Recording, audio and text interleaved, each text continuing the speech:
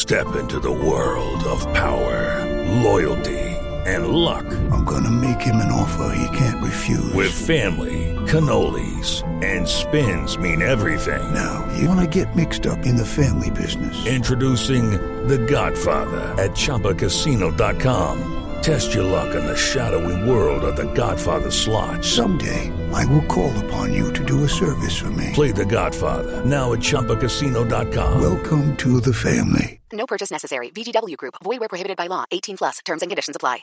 Hello, it is Ryan, and we could all use an extra bright spot in our day, couldn't we? Just to make up for things like sitting in traffic, doing the dishes, counting your steps, you know, all the mundane stuff. That is why I'm such a big fan of Chumba Casino. Chumba Casino has all your favorite social casino-style games that you can play for free anytime, anywhere with daily bonuses. That should brighten your day a little. Actually, a lot. So sign up now at ChumbaCasino.com. That's ChumbaCasino.com. No purchase necessary. VGW Group. Void where prohibited by law. See terms and conditions. 18 plus. Okay, round two. Name something that's not boring. A laundry? Ooh, a book club. Computer solitaire, huh? Ah, sorry. We were looking for Chumba Casino. That's right. ChumbaCasino.com has over 100 casino-style games. Join today and play for free for your chance to redeem some serious prizes. ChumbaCasino.com. No purchase necessary. Void where prohibited by law. 18 plus. Terms and conditions apply. See website for details.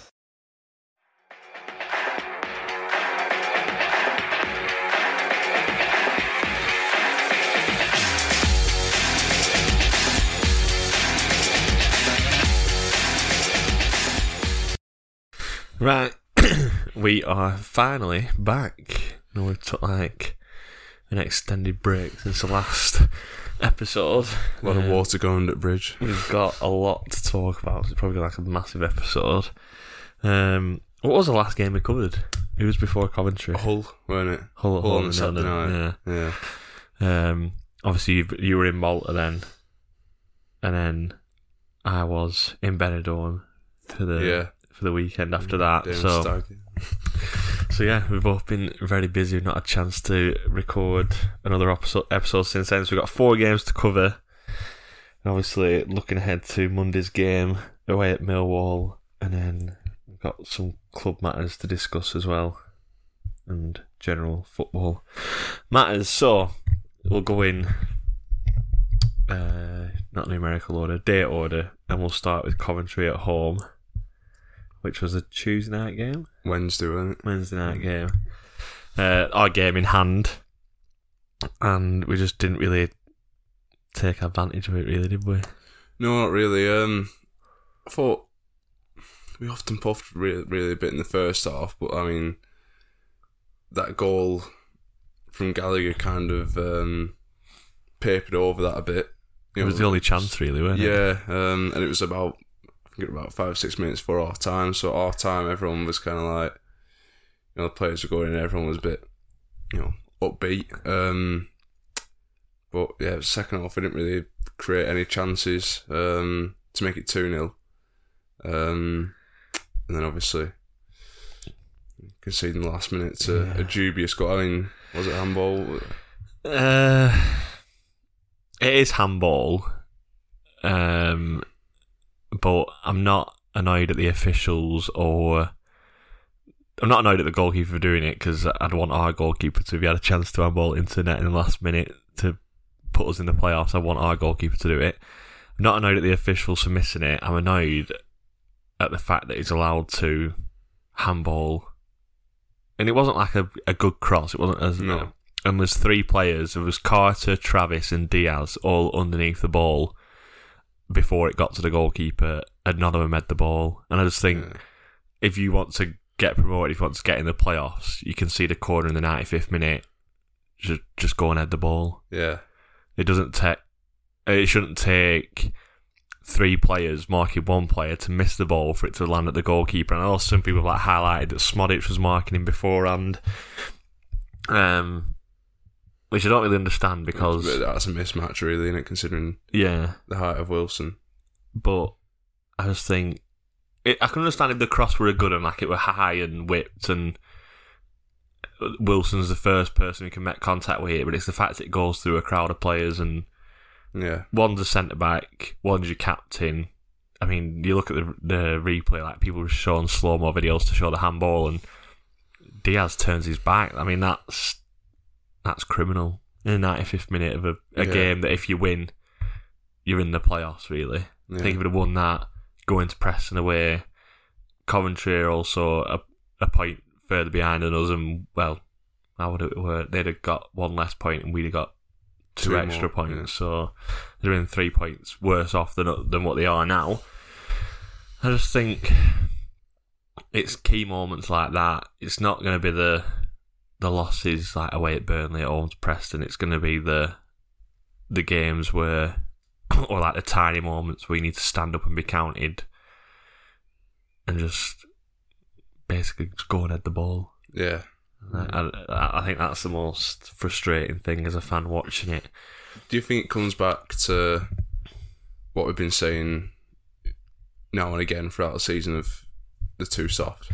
They are too soft. At this moment in time, at the stage they're at, like a lot of young players, at this point in their development as a team, as a collective, it feels like the two.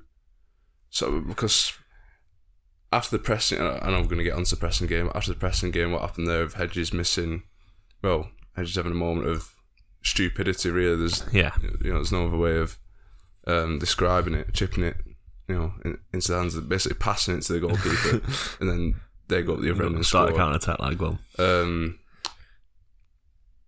I text you after that saying they just haven't got that dog in them. Yeah. They just... Yeah, that is the case. It is the... It's a winning mentality. It's not just like being too soft or being hard or anything like that. It's just having that winning mentality of it's a 95th minute, nothing gets past us. And I think higher marks Gyökeres, which is fine from the corner. Hamer's the other dangerous player. He's taking the corner. I just think you just want one person. And I think like we don't really get organised. Can the keeper come and get it? Probably. It's landing in the 6-yard box. I think the keeper should be at least challenging for it. But like, you just need someone who's gonna, like, wherever the ball's landing, I'm gonna go and stick my head on it and get kicked in the head. And there was a lot of discussion in the build-up to the Coventry game about dropping Pers for Kaminski. Obviously, that didn't happen. And we were talking about in the podcast before. How you'd sin Kaminski, and the idea was that it weren't going to play for the rest of the season, and now I think it weren't involved in Monday's game for family reasons. So either the baby being born or just going back to see the family ready for the baby to be born. So something like that. Case, so congratulations. Yeah. It's one of them. It's all if buts and maybe. Some of the saves he made, would Kaminski save? Like, it's just you don't actually know, do you? Like, hindsight's wonder. If you could put both keepers at net and see how they deal with it, then you'd know. Pers coming in as the second choice keeper, does he have that same amount of respect as what Kaminski demands, like from his defenders? Does Kaminski grab people in that corner and say, right, you here, you there? When that ball's coming in, is he pushing people into the way of the ball, or is he coming out himself and grabbing it? You just don't know, do you? But it's just so frustrating. And coming away from the ground, obviously I walked back past the door and ended up like Sandy Lane that way, and a lot of Coventry fans walking with me. They were obviously buzzing with like singing about the goalkeeper, and one of them was like, "Oh my god, best moment of my life." I was just like, I hate to, like, this is what you like when you draw. I hate to see you lot when you win. And they're like, yeah, I know, but like, we're going up now, aren't we? Like, no, probably not. I mean, if you're snatching a 95th minute equaliser against us, your chances of beating one of the top two of the playoffs, over 2 legs, and then winning the finals, probably quite low. But yeah, it's a sickening feeling, like walking through the away fans or the opposition fans when you've just conceded, and it were horrible. Like, the players walking over to the Blackburn end, it was just, like, the atmosphere was so flat. I think a lot of people knew we'd blown it at that point. Yeah, I think people thought we'd blown that game. I mean, it feels like we've been saying for like the last God knows how many weeks I was must win this. Got to win this one. And going into Coventry, that was the case. And obviously, if we'd held on in that game, it would have been huge. And we would be in a situation now where if we beat Millwall on Monday, we'd be in the playoffs. Yeah. But you could also say that about the Preston game. So or the whole game. Or Burnley. Get onto that as well. The handball from Barnes in the last minute. If we get a penalty, score 1-1, get that point. Yeah. These are all crucial moments over the season. But yeah, before we get on to that, we'll talk about Preston. So I obviously didn't go to Preston. I was in Benidorm for the weekend.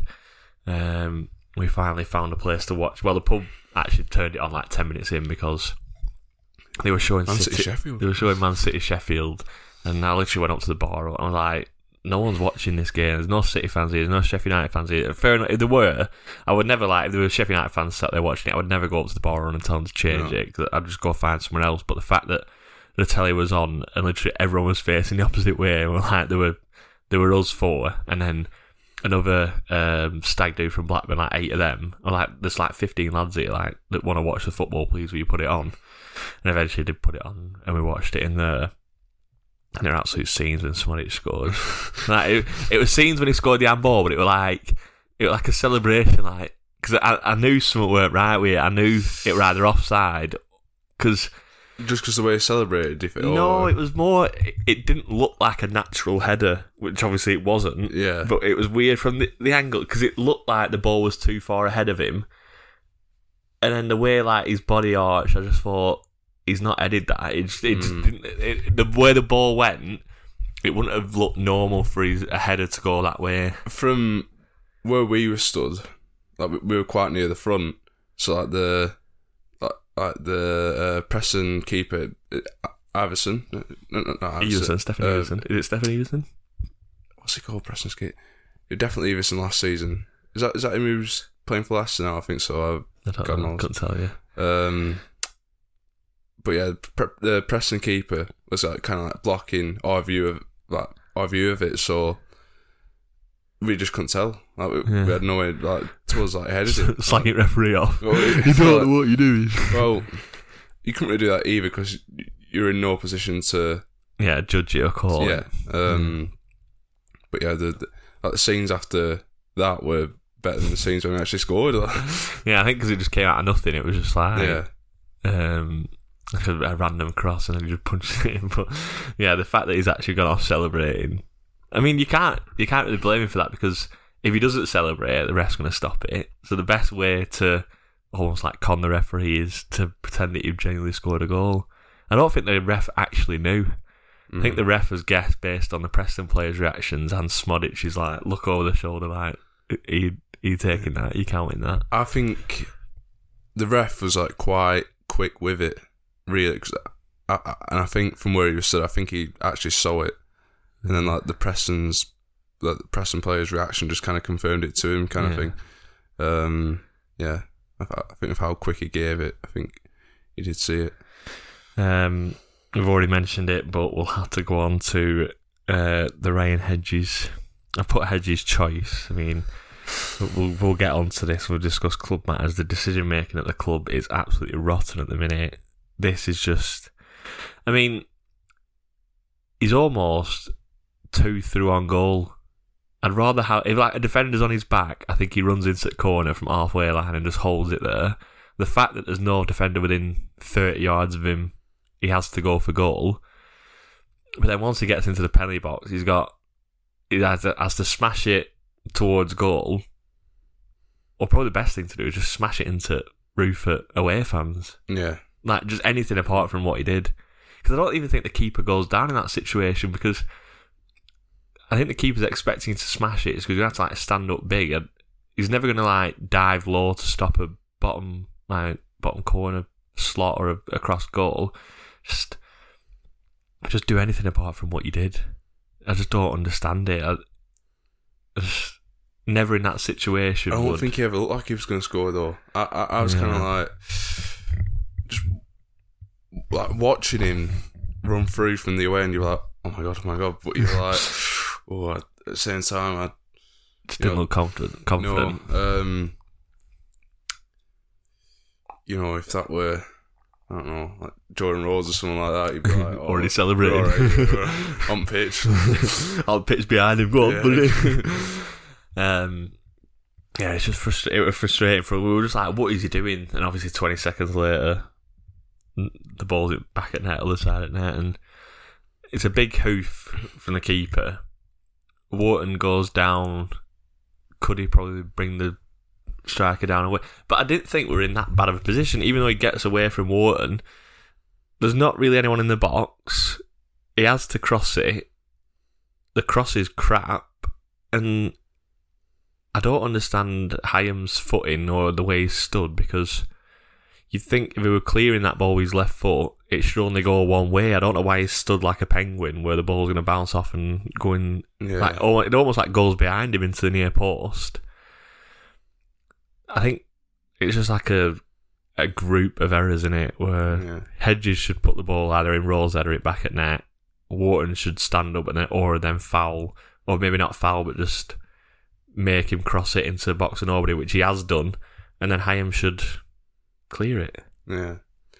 It was an awful moment though. Yeah, I bet. Terrible. To be in the ground at that point. But it feels like I've had too many of them this season. I said to my dad after the game, like, it just feels like another kicking the bolts result in a season of kicking the bolts results. The thing is, if Preston score first and we equalise in the 95th minute, we probably come away thinking that's a good result. 9 points a good result away at Preston at this stage of the season.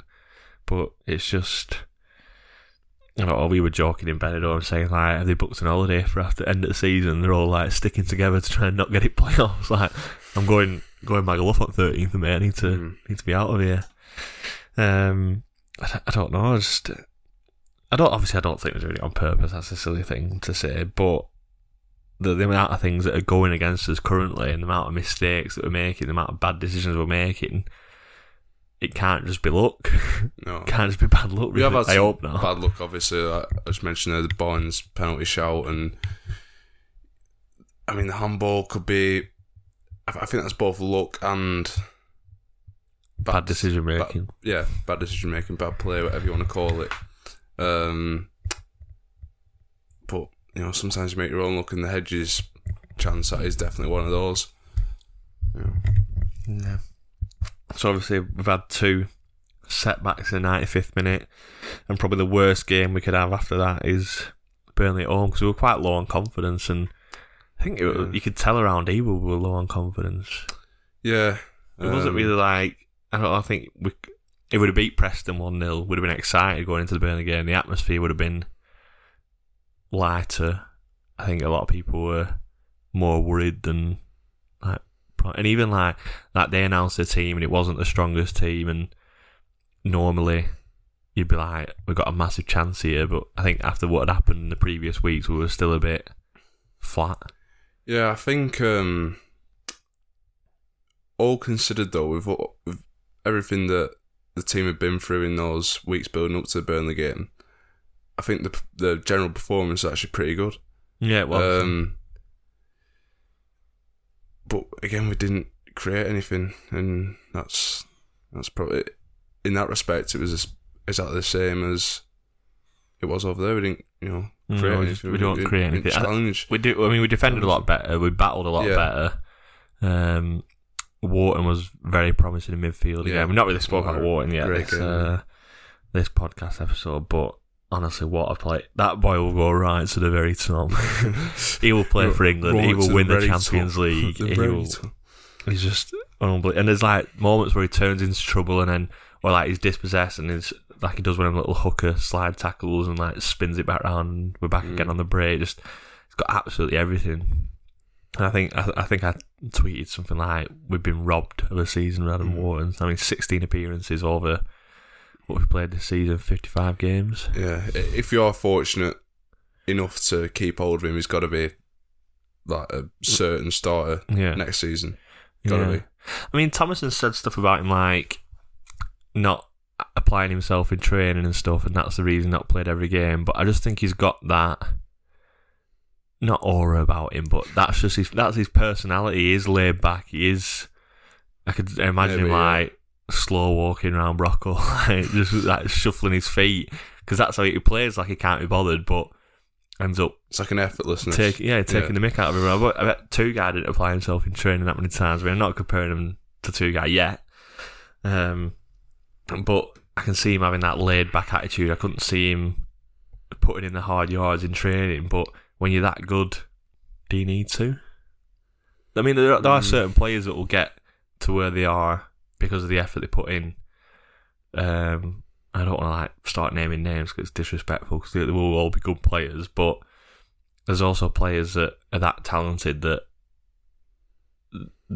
they look like they're not making the effort, but I don't know, that's just the way he plays, and I think we need to build a team around him from now on. He's like the key to any future chance of promotion or achieving the playoffs in the future, or any sort of success. I don't want to say would you sell him, but how much would it take in the summer to get rid of him?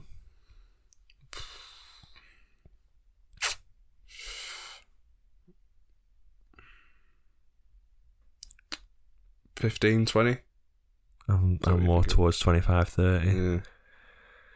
I'm trying to think. I think that's my like, at least. Yeah. What I'm thinking, like considering how important that money would be to Rovers. Yeah, I think at least 15, 20. I think anything less than 25, I wouldn't sell him, just because I think another full season in the Championship. I mean, I don't ever see his price tag going lower. Like, so like there's certain players you have to take advantage of, like when they're in good form, like Adam Armstrong, for example. Like Diaz. But not worth £6 now, worth $6 million. But like the amount of money what we got for Armstrong was because of the great season he had the Championship the season before. I think Adam Wharton's got a unlimited ceiling. He could be as good as he wants to be. Yeah. So that price tag will only rise. I think Jordan Rhodes was like another one we sold at the right time, like probably at its peak. But I mean, what is he, 18? He's nowhere near his peak yet. So that it's not like if we don't sell him this summer, it's going to be down to like 5-10 million in a couple of years. It is going to be like 30, 40, 50 million, depending on how much experience he gets. So yeah, 25 million. If we're ever going to reinvest it, I don't know. I don't know if I'd trust them to get the reinvestment right, because like I said, and we'll get onto it, the decision making has been absolutely awful. I've not really watched the highlights from Burnley yet because there weren't many to start with. Not really. The only one I've seen is when Dolan did the Into Rovers TV, and it shows the flick on where Hyam stood right behind him, like in front of the Blackburn end goals, and that was a moment of frustration from where we work. It's like, just leave. What's he? Because there's no way he's going to get the amount of power to like force a save out the keeper. Yeah, because like he's back to goal. He's about 4'10". Right?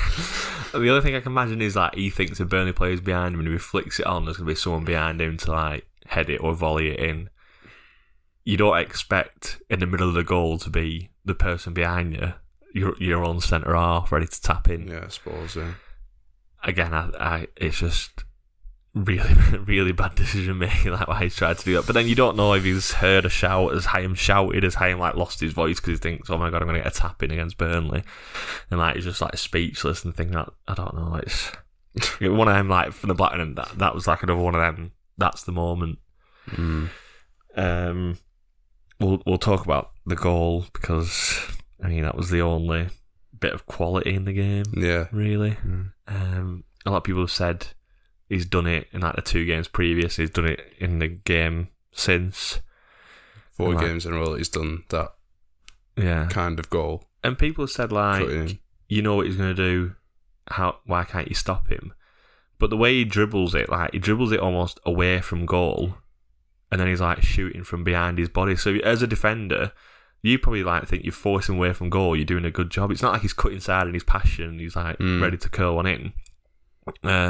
He's actually not getting any closer to goal. No, you've almost like defended it well, But because he's going away from goal, one, you can't lunge in because then he can like cut and go past you either way.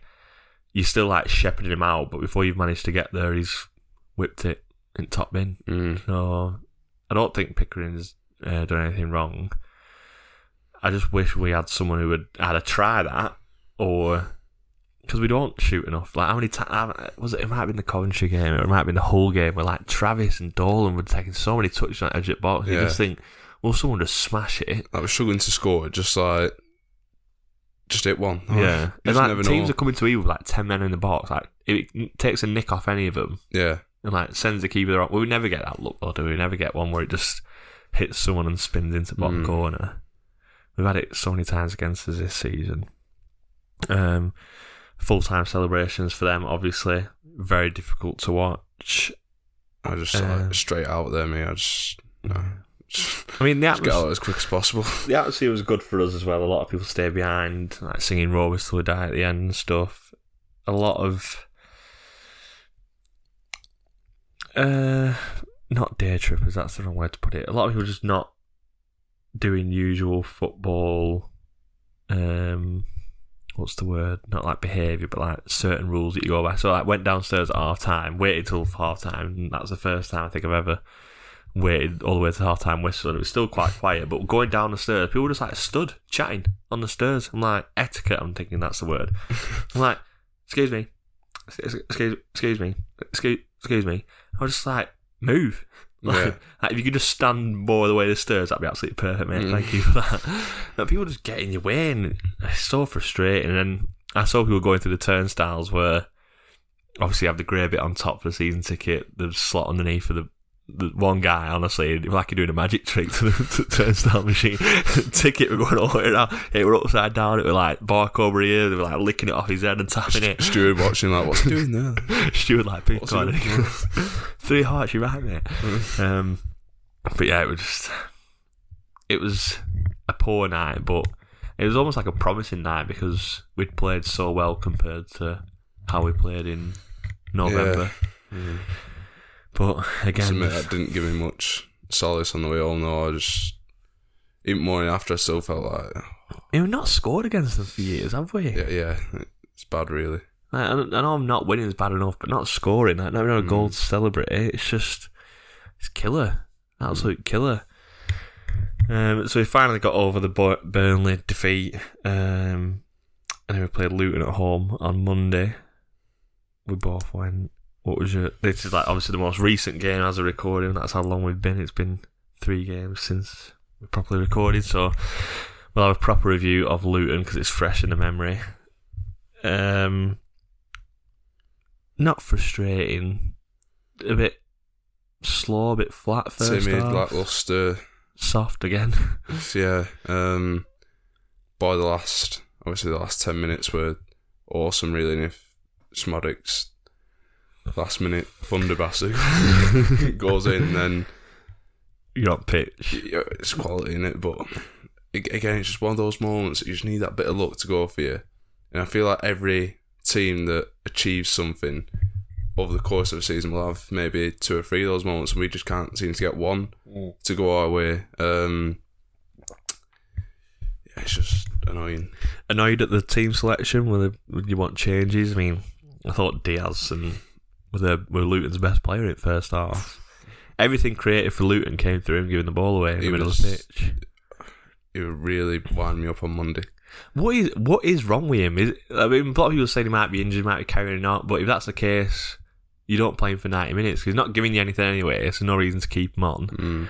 So what is going on with him? Like, what is happening? I don't know. I honestly don't. But to me, he's one of those.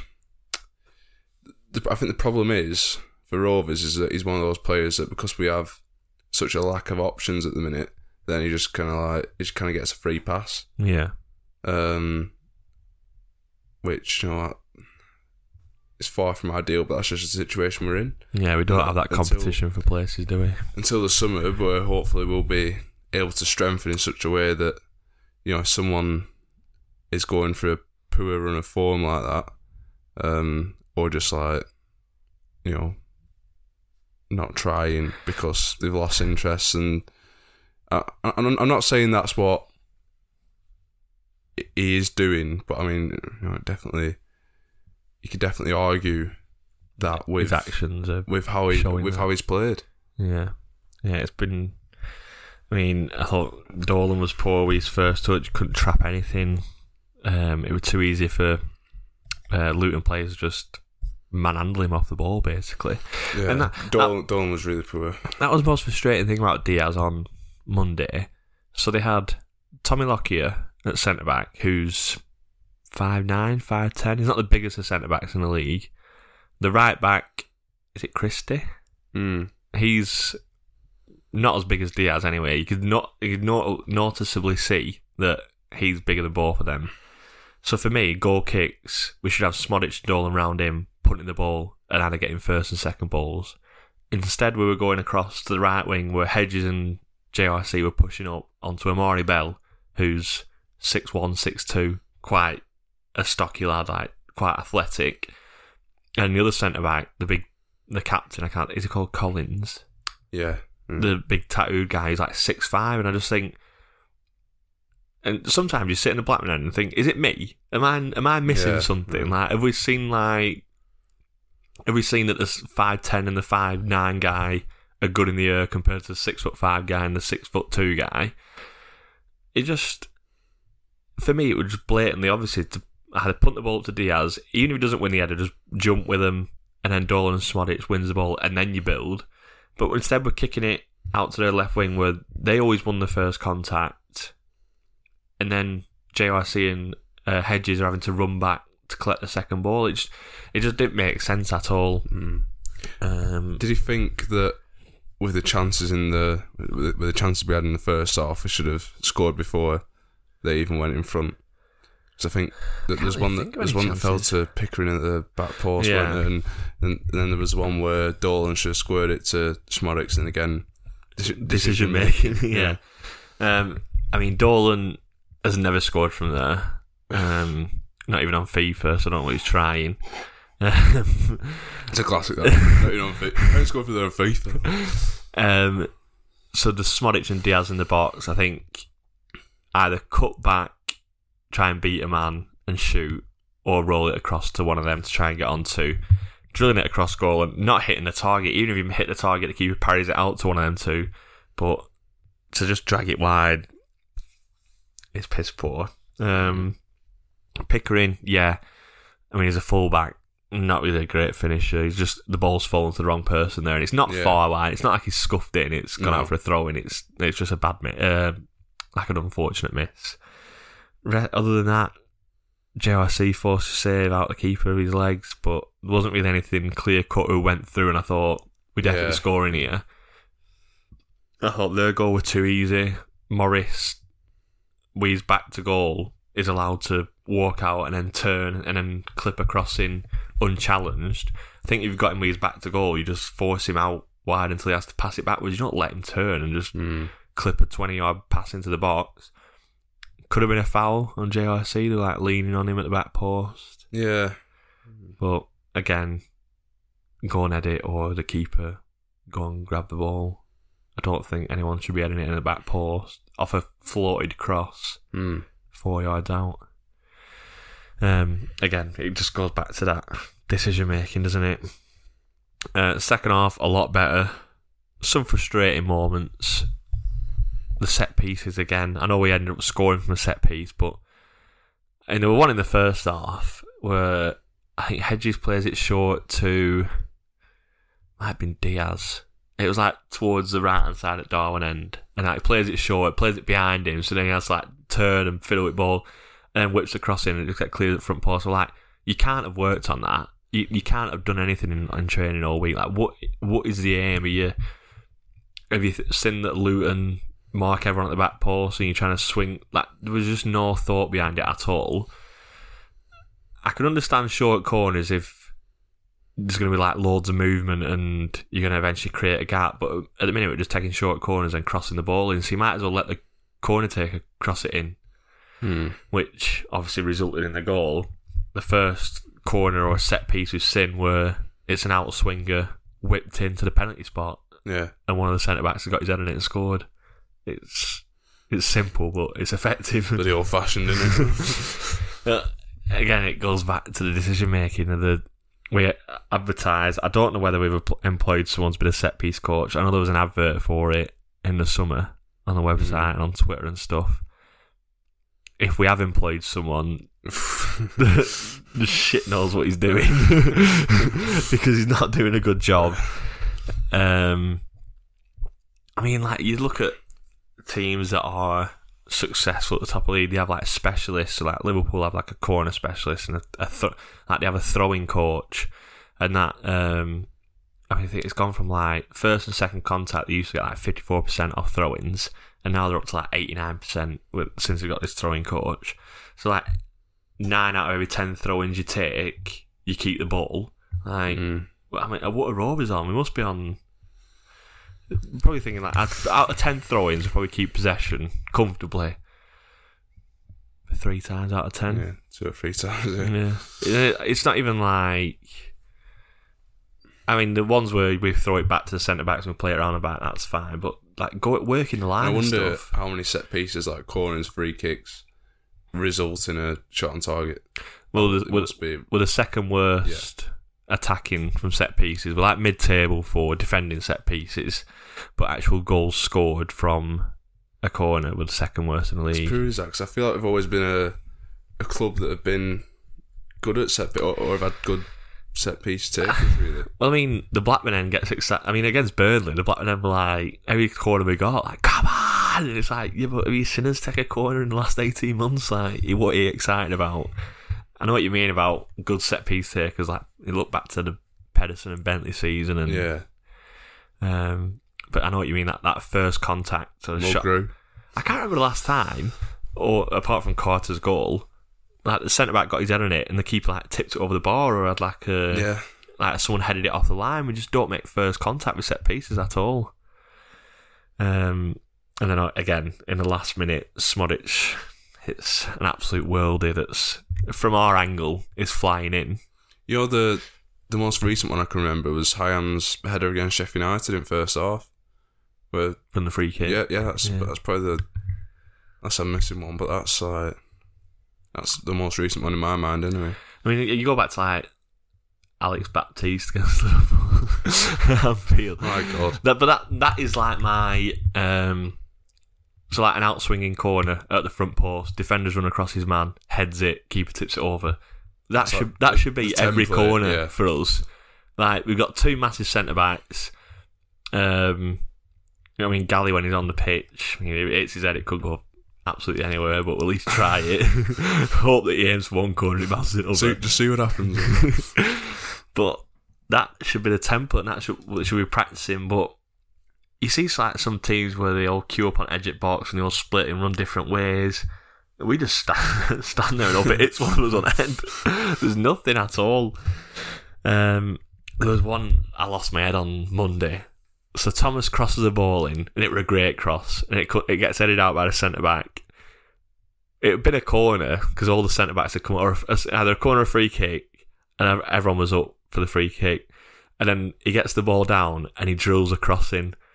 And my head just absolutely went. I was like, are you thick as well as fat? Like, all the big lads are up from the back, and you just drilled a cross in. You stupid man.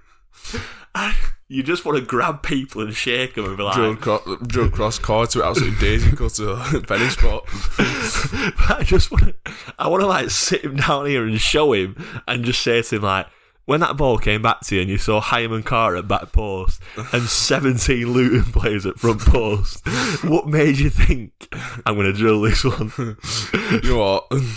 Listen, lads, you're not going to expect this. But I'm going to drill it along the floor and hope that it works. It's a bit of a curveball, but it is. But like, no one seems to shout at anyone. No. There was a moment on Monday where JRC pings an 80-yard pass and it goes over Diaz's head, bounces, then goes out of play. It wasn't a massively over it. He could have turned and run and chested, headed it, done something, but he just allows it to bounce over his head.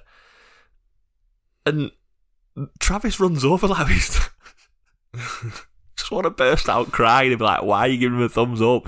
Smack the shit out of him. Like, smack him and say, pull your finger out, sort it out. Like, going back to the commentary game and the Preston game, does anyone bollock Hedges? Does anyone bollock the people at the front post and say, why you not? Like, Pers doesn't scream at anyone and say, head the actual ball. Burnley at home, not really anyone you can scream at for the goal, but the handball in the last minute, you've got to have people in people's faces. But I mean, we didn't really speak about that. We spoke about Burnley, but the handball in the last minute, Britain should be in the linesman's face. There should be 8 players around the referee. I don't condone it, but it was that obvious. The linesman's bottled it. The referee, I can not agree with, but I can understand how he's missed it because it's the other corner of the box. So to see through that many amount of bodies and it's like the wrong side of the referee, fair enough. The linesman, just no excuse at all. Right in line with it. A lot of people have spoke about bringing VAR into Championship. I think Thomason mentioned it as well. I don't want VAR in the Championship as it's currently run, but an appeal system for VAR, I think that's obviously getting appealed by Britain and the rest of the team, and like they're watching the replay and giving a penalty all day. Barnes could have been off by that point, dived in the first half, couple of fouls in the second half. I mean, the dive, I don't know how you can not give a yellow card. It's so blatantly obvious. Court could have been sent off. Brownhill could have been sent off to tackle on Wharton. I mean, they obviously targeted Wharton from the first minute because he got fouled the most. But the one on Dolan by Jack Court, that scissor-style tackle, I think Dolan gets up too quickly and does him a favour. I think if he stays down, screams a little bit, rolls around, I think that more of a deal's made out of it. It's a red card. And I think even the Coventry game, where the centre-back stamps on the back of Smonic's leg. Right, yeah. Like, Smonic should be going down and rolling around, showing the cut on his back of his leg to the ref. But we don't. We're just too nice and too respectful. How do you change that though? Looking ahead to next season, leaders in the dressing room. Yeah. We've probably lost a few over the last couple of years, like going back to like Mulgrew, Bradley Johnson. We're going to lose more this summer if Ayala and Dak don't stay. Just need some like experienced like hard nuts, but without sacrificing the creative flow. Some of the quality players that we've already got in there. So for me, it's players that have won promotions or won or been in winning teams. That's what you need. I mean, Lewis O'Brien would have been a perfect example. He did it well. Got to the playoffs final with Huddersfield the season before.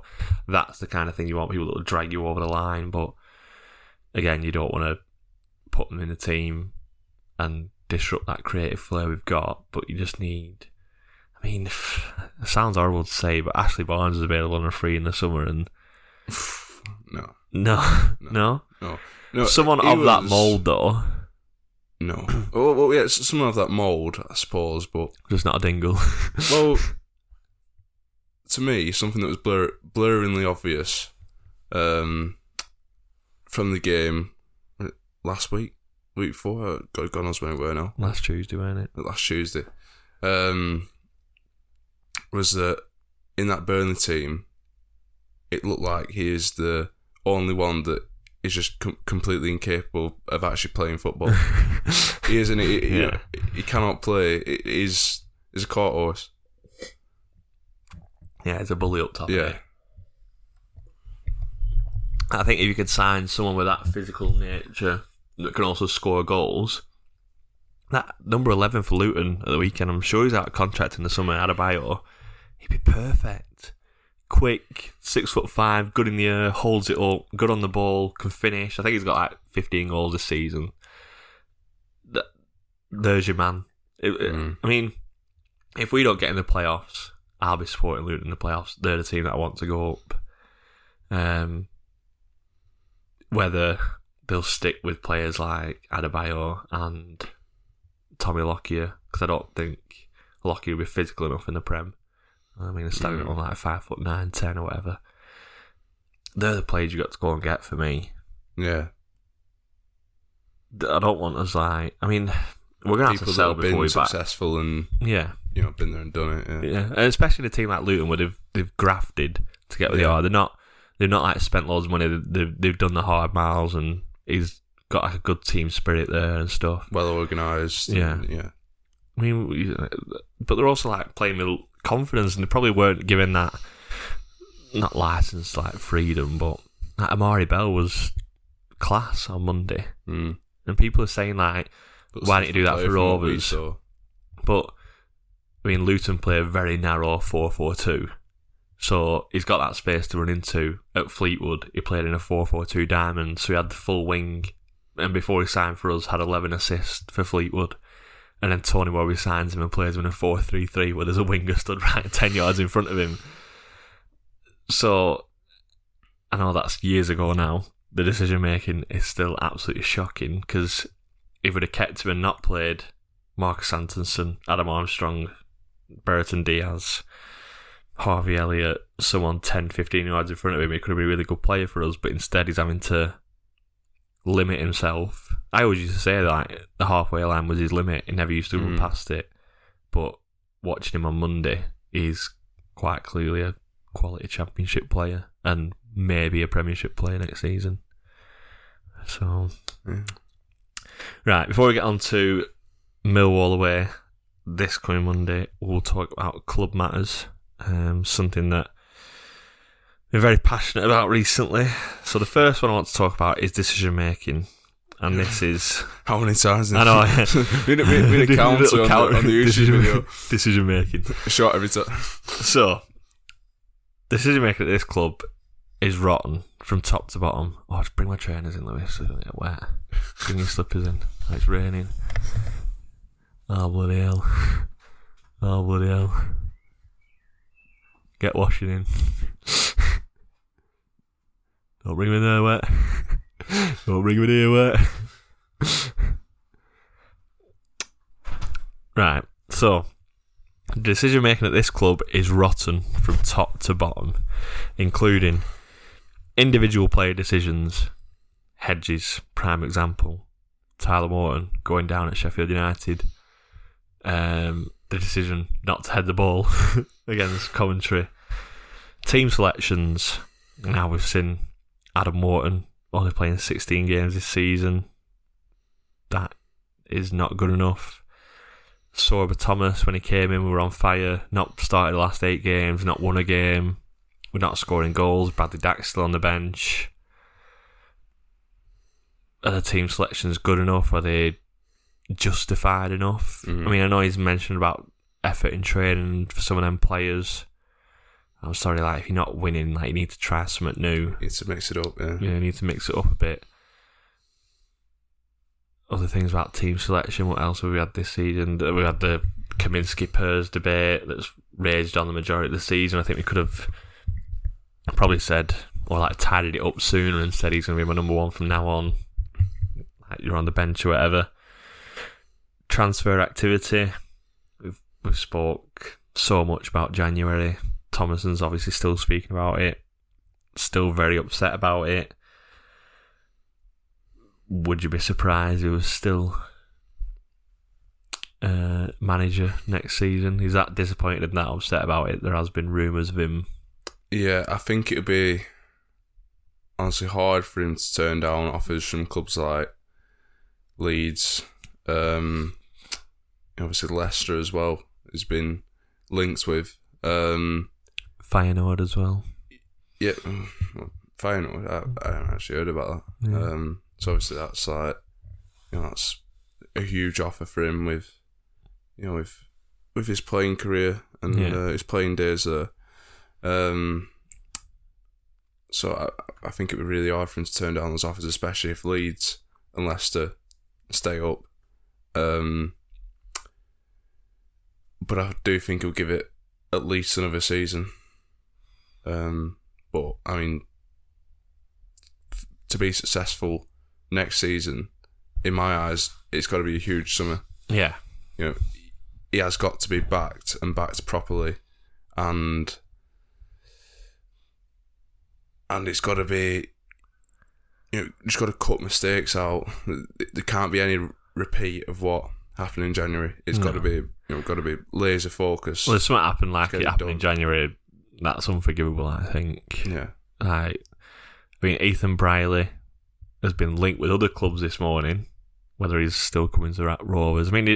When Greg did the interview and released it, he mentioned about he's still coming, he's still interested in joining us. And obviously Rochdale have unfortunately been relegated since then. I don't think he improves us right now, but for a young promising player, it's a great signing. That needs to be July the 1st first. For the fans and Thomason to have any confidence going forward, a deal that should have been done in January, that was held up by paperwork, it should be first day of the transfer window opening. Yeah.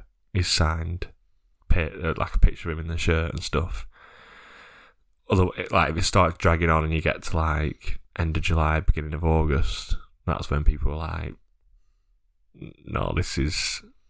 And that is, just need to finalise a few things that people just see right through that. Thomas keeps saying fans aren't stupid, and they're right to point their anger at the board of what happened in January, but they've got a big chance to make up for it in the summer. Loan agreements. I've said enough about Tyler Morton this season to think that decision making is rotten. What loans we had this season? George Hurst didn't work out. Who else we had on loan this season? Clinton Mauler. Mauler, yeah. We had another. Who else? Sorba Thomas. Yeah, Thomas, of course. So we had these 4 players, which is I think that's you're allowed 4 or 5, aren't you? You're allowed 4 in a match day squad, 5 in the actual squad. So Tyler Morton's obviously played a lot of games. I don't think he's had a huge influence positively on results. Other people might disagree. We've got George Hurst, who didn't really get a chance, would you say? He's gone to Ipswich and bagged goals every week. I think we were saying at the time he weren't getting enough opportunities, but I think when you look back, he did. The Cardiff missed penalty could cost us. Yeah, that's the thing. It's been such a long season. When you think back to the first game, it's the 30th of July. Yeah. It's a long time ago. It almost feels like pre-World Cup was another season. Yeah, absolutely. That could be. Clinton Mauler. What is going on there? He's still on loan with us, isn't he? Still in. I think so. Yeah. So in January he should have been sent back, and we could have gone for someone else. Yeah. He was never going to play again after the Burnley game. So he's not even playing for the under-21s anymore. So what is the point of him being here? It's just a waste of a loan agreement. So not just the transfers and the permanent transfers, but the loan agreements need to be looked at. You need 4 players who are better quality than what you've got that are going to improve you. Yeah. Not 4 players who are thereabouts or worse than what you've got. Yeah. Clinton Mullins nowhere near the level that we're at.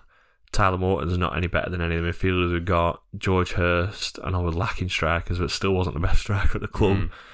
And Sorba Thomas, yeah, he's been alright, but not set.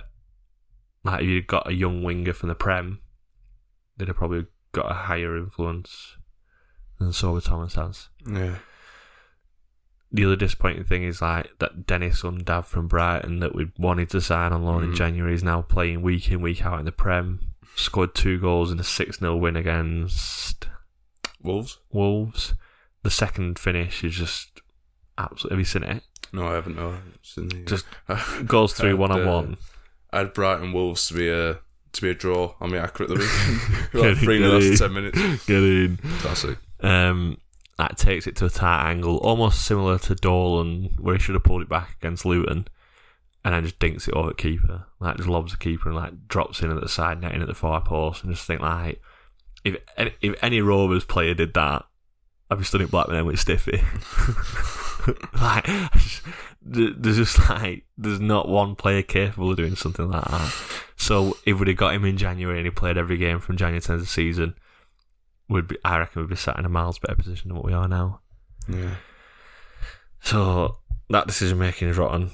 Another counter there. Set piece coaching recruitment. Have we recruited one? If so, who is he? Where does he live? Offers and marketing. So we talked about the Final Five offer not really being an offer. The marketing of season tickets is just a kick in the face at the minute. This Super Saver season ticket. No. If I hear the word Super Saver next to the 8th most expensive season ticket in the league, it's just not. It's not a Super Saver at all. It's just Super Steve getting what he wants, unfortunately. I mean, they have done a bit better with like on Monday, the pints are £3 all day, aren't they? Right. But that's just a leftover beer from the not sold during the season, probably. I mean, some of the marketing's been up. Like, the one where, was it the Burnley game where they said get down early, and from this time it's like a pint, £7.50. One of the offers was like a pint, £7.50. Like, legend. It was the whole game Saturday night. Saturday night where it was like get down from 12:30 or something. Like, £3 a pint in Blues Bar. Walking into Blackburn and steaming. Go on.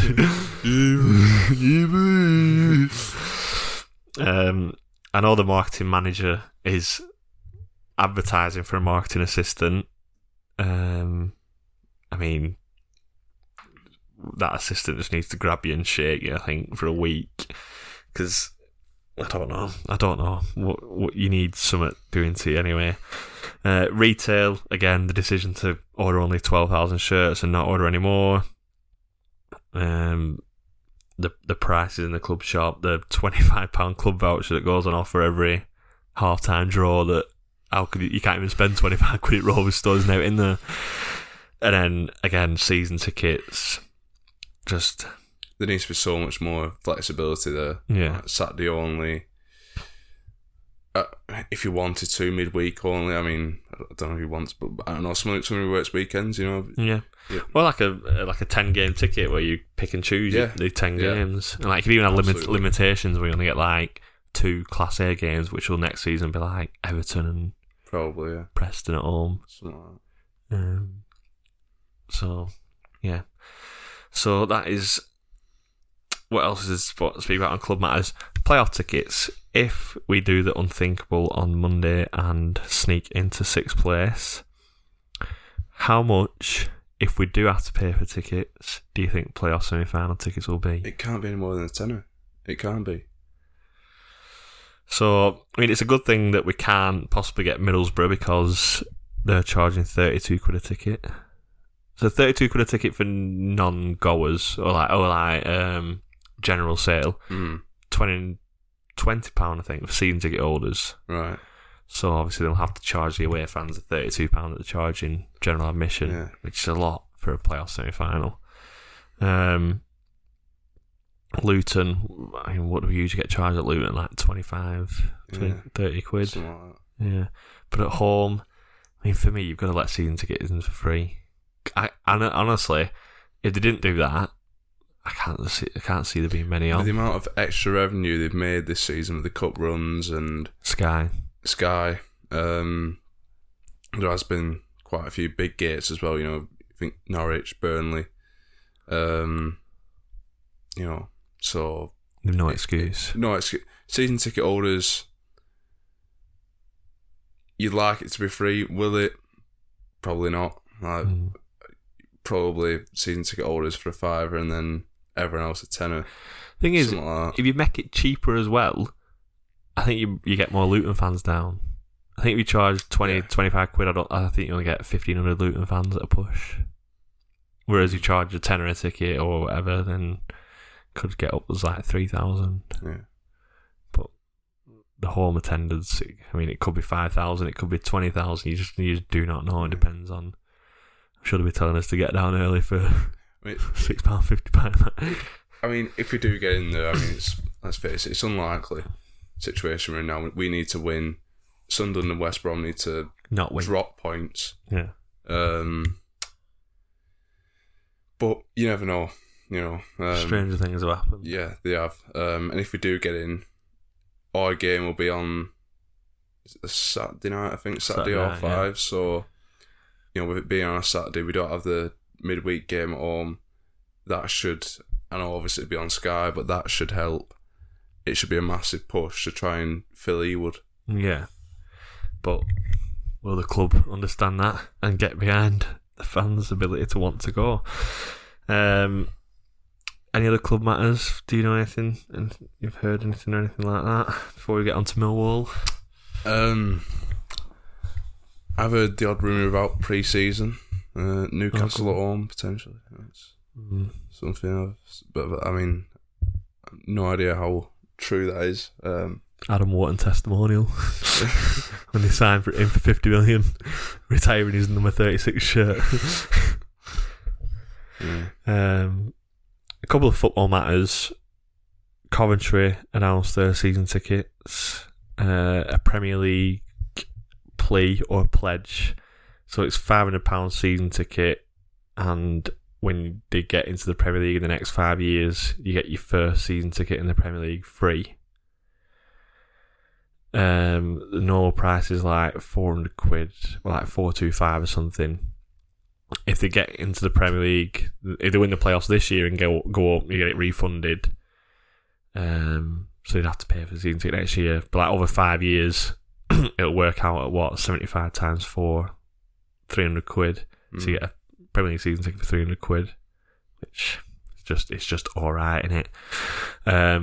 They have they've like, so when you stand as the away fans, the left corner opposite is now the family zone, and it's £250 for adult with like a free concession, like adult or teen, not adult, child or teen, yeah. And I think like the extra ones you add on top, is like an extra adult is in like £200, and an extra kid is like 20, 25 quid or 50 quid or whatever. Obviously, they'll sell quite quickly, I think. And then like the behind the goal at that side's like cheapest one, and then the two side ones have gone up. But a lot of fans have been complaining because where they used to sit was just like a standard seat. It's now gone up in price. They're having to pay like an extra £200 to sit where they've always sat. They shouldn't have to move, which I think is fair. But that's always going to happen in like bowl stadiums like that, because how do you differentiate between two quality of seats? Yeah. I've got a lot of Coventry fans on my Twitter for some reason, since like we played them at home, like interacted quite a lot with them.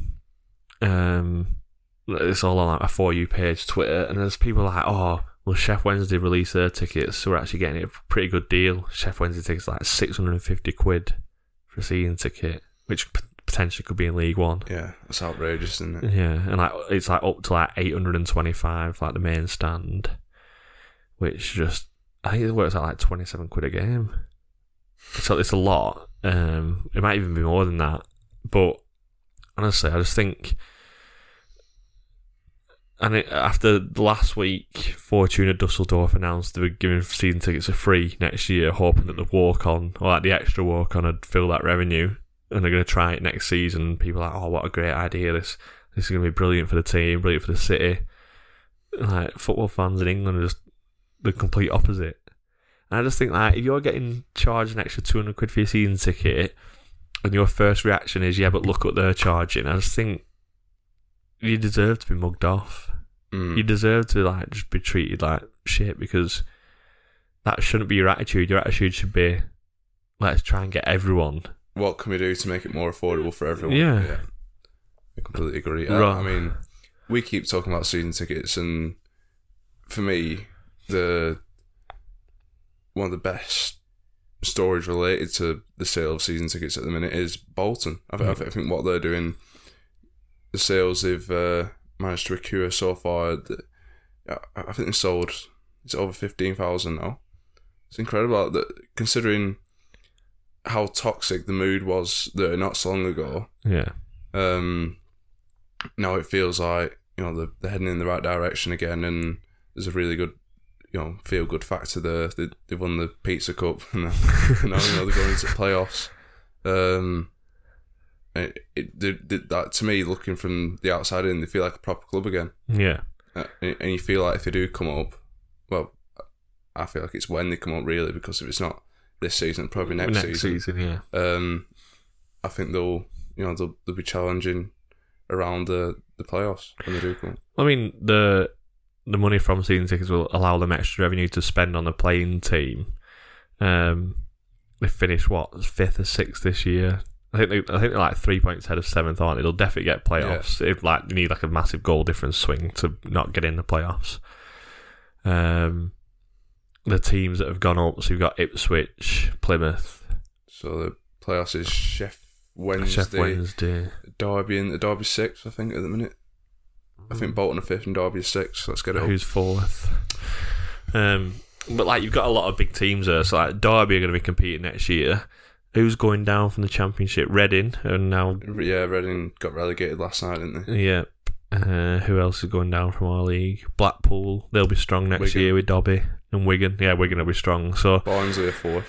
I think this will be Bolton's best chance at getting promoted, because I think next year it was similar to us. Next year will be tougher than what it has been this year. So the last playoff spot is between Derby, who are on 76 in 6th, and Peterborough, who are on 74 in 7th.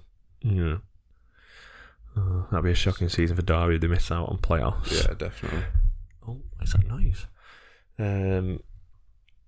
So yeah, it's a very bright future, regardless of whether they go up or not.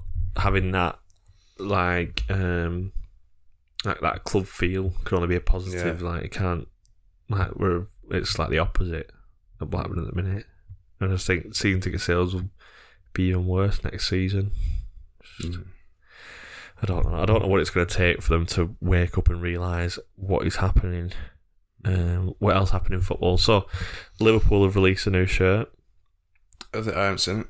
£115 for the home shirt for next season. Is that because they released 2 now, don't? Well, some clubs do, where it's like the replica one and then like the match quality one. I'm not sure. I know some clubs do that. Well, but if the actual replica one's £115, that's atrocious. Well, I saw the replica one with badges and a name on the back. It's like Premier League badges and whatever badge they have on the other sleeve. What do Liverpool have on the sleeve sponsor? I want to say Box T, but I think that's Everton. And anyway, they got the badges on the sleeves and Salah on the back. Oh, is it Expedia? I think it is, isn't it? Yeah, maybe. It might be. Anyway, whatever. It doesn't really matter what company it is. It's shite. So with the sleeve badges and Salah on the back, guess how much? 145. For like a shirt that you can't wear outside the house because you'll get arrested for being... Yeah. Like, who's paying? And I just think, like, for a club that's supposed to be in like a working class city and like what's like Club of the all People, about Club of the People, yeah, and all that. I just think, do you have when no you think shame? like the heritage with Shankly and... Do you have no shame? But the problem is, people will buy it and then, like, when does it stop? Will it ever start? Will we see like a shirt in our lifetime that will cost like a month's rent? Yeah. Just don't get it. I mean, I used to think that football shirts were bad when it was like 50 quid for each shirt and it was like home, away and third. Like, you would get like, but to get 150 quid for one shirt with a name on the back, no, it's bad days for football. Very bad days. It's almost like becoming franchise like American sports is. Where they have the jerseys and names on the back selling for. And I don't know.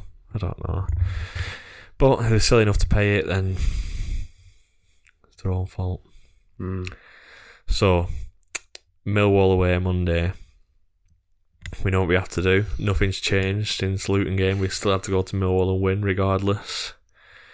The permutations are that we need West Brom to draw or lose away at Swansea, which looks a lot tougher task than it did probably 10, 15 weeks ago, 6 weeks ago even. And we also need Sunderland to draw or lose away at Preston. Now, Preston have got history of letting us down on the final day in the 79-80 season. Rovers and Swansea were battling for a playoff place, and Swansea went to Preston, and Preston effed it up. The famous song goes. I can't see Sunderland winning because it's a massive crunch game, and it's just not.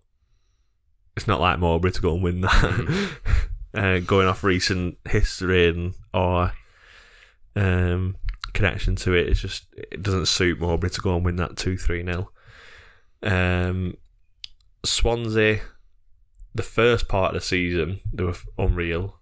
The last 10 games have been one of the better teams, one of the best teams in the league.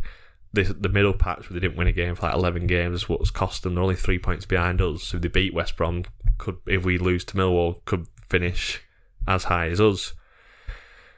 If it wasn't for that blip in the middle of the season, I mean, we said at the start when they were like in the top 6 wheels that Russell Martin's doing a good job, and then he had that blip, and we're like, they won't have the patience again for this.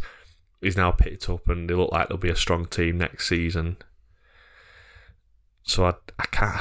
I mean, I'm trying not to get excited, but I might talk myself into it. Yeah, the way I see it right now is the worry is more that Rovers won't win than it is, Sunderland and West Brom are gonna win. I think that's my worst nightmare. Us drawing and them two drawing. Yeah, that would be. If it were in our hands and we drew, that'd kill me. Yeah. Yeah, it'd be terrible, that. Or something like if we were winning at the last minute and Millwall equalise, yeah. It's not even worth thinking about until you get there. I don't think either Sunderland and West Brom are going to win. To be honest, I just don't think.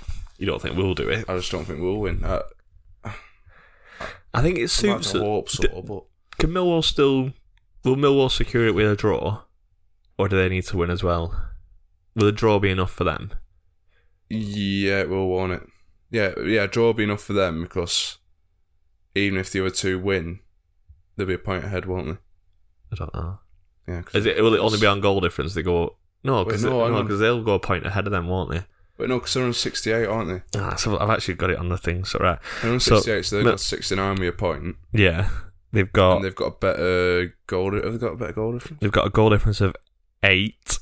Suddenly got a goal difference of 10, so no draw would not be enough, which I think doesn't help us because they need to win. I think if they could have done it with a draw and they'd have been a bit more laid back and happy with the point, then that would suit us more.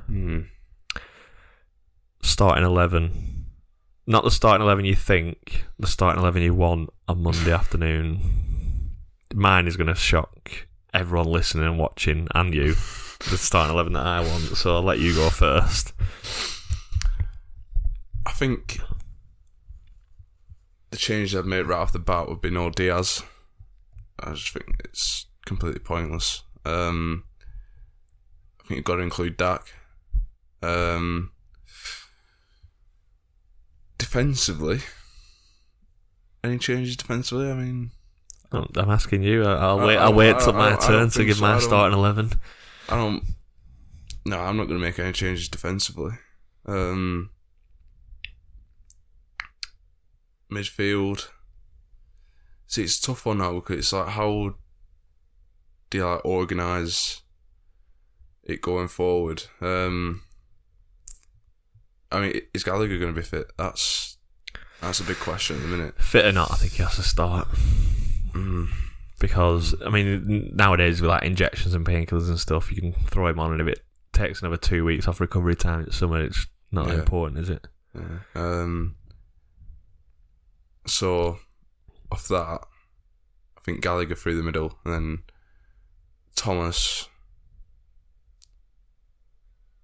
Maybe Thomas and Szmodics. Szmodics out wide and then Dak in behind, or Thomas Dolan. But you got to include Dak, and I feel like you can't play Dak and Szmodics, so. I'm going to go Thomas and Szmodics either side of Gallagher, and then Dak in behind. Wharton and Travis, and then obviously keep the defence the same. Okay. Do you think that'll be the starting lineup, or no? That's what you want? Yeah. So what I want is, I'm going Pers at net. No surprise. I'm going a back three of Carter, Daniel Ayala, and Dominic Hyam. I'm going Pickering left wing back, JRC right wing back. I'm playing Travis and Wharton in the middle, and I'm playing Szmodics and Dak behind Gallagher. Interesting. The reason I'm going for that is because obviously Millwall are very direct. They will play long balls up to Bradshaw and hope that Fleming gets a knock down. So I think having a Yarl there in the middle of the back three to get rid of that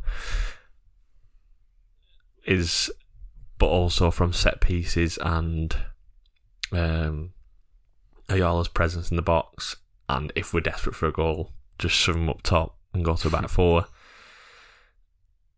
The full-backs, I could include Britton on one of the sides, but I think Pickering's played well recently.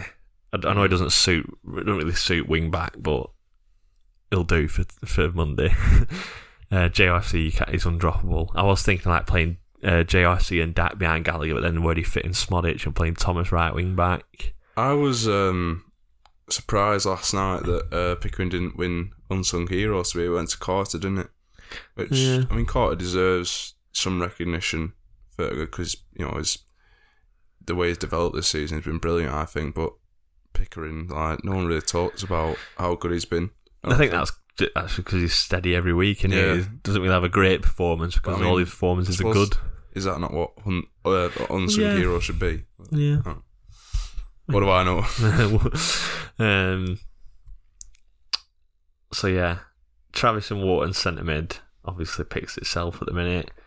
Dak and Szmodics in behind Gallagher. I think you need Dak straight. We need a goal early, and then if we do go one goal up, that's when you need Ayala to be like winning the headers. To be Ayala, yeah, head on a stick.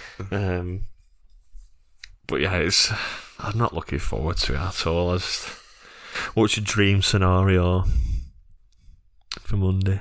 Dream scenario is something like a last minute winner to put us in. It's just something really? Like, well, would you rather be like on flash scores, Sunderland and West Brom 3-0 down and us like 2-0 up, buzzing? Or would you rather it be like... If that's like... If you find yourself in a situation like that early on, it's like you're just shitting yourself then, aren't you? I feel like if it was like a last minute winner, although it would be horrible for however long it's like that before. I think we've had so many big moments that have not gone our way to have, you know, that moment of like euphoria, really, you know. I feel like we're due like 18 referee decisions on Monday, so like 4 penalties, 2 disallowed goals for them or something. I feel like eventually something's got to go our way, and maybe Monday. I mean, we've been unlucky in the past on the last day with winning and it not going our way, i.e. Brentford. So, you know, eventually it's got to go our way. It's going to happen. It's going to happen. So, we'll be back after the Millwall game. We'll do...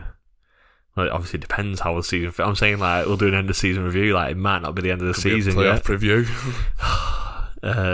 So yeah, we could be talking about playoffs, we could be talking about the season as a whole, and then we'll do like a massive end of season review when it's all done and dusted and sealed. Hopefully that's not just yet. But yeah, apart from that, anything to add? I don't think so, no. No. Right, well, everyone, fingers crossed, say your prayers, do whatever you can, do your rain dances ready for Monday, just get everything crossed, and just hope that not only Rovers but Preston and Swansea do the business as well. Yeah. Right, and then we'll see you all next week at some point. We'll see you in a bit. See you in a bit.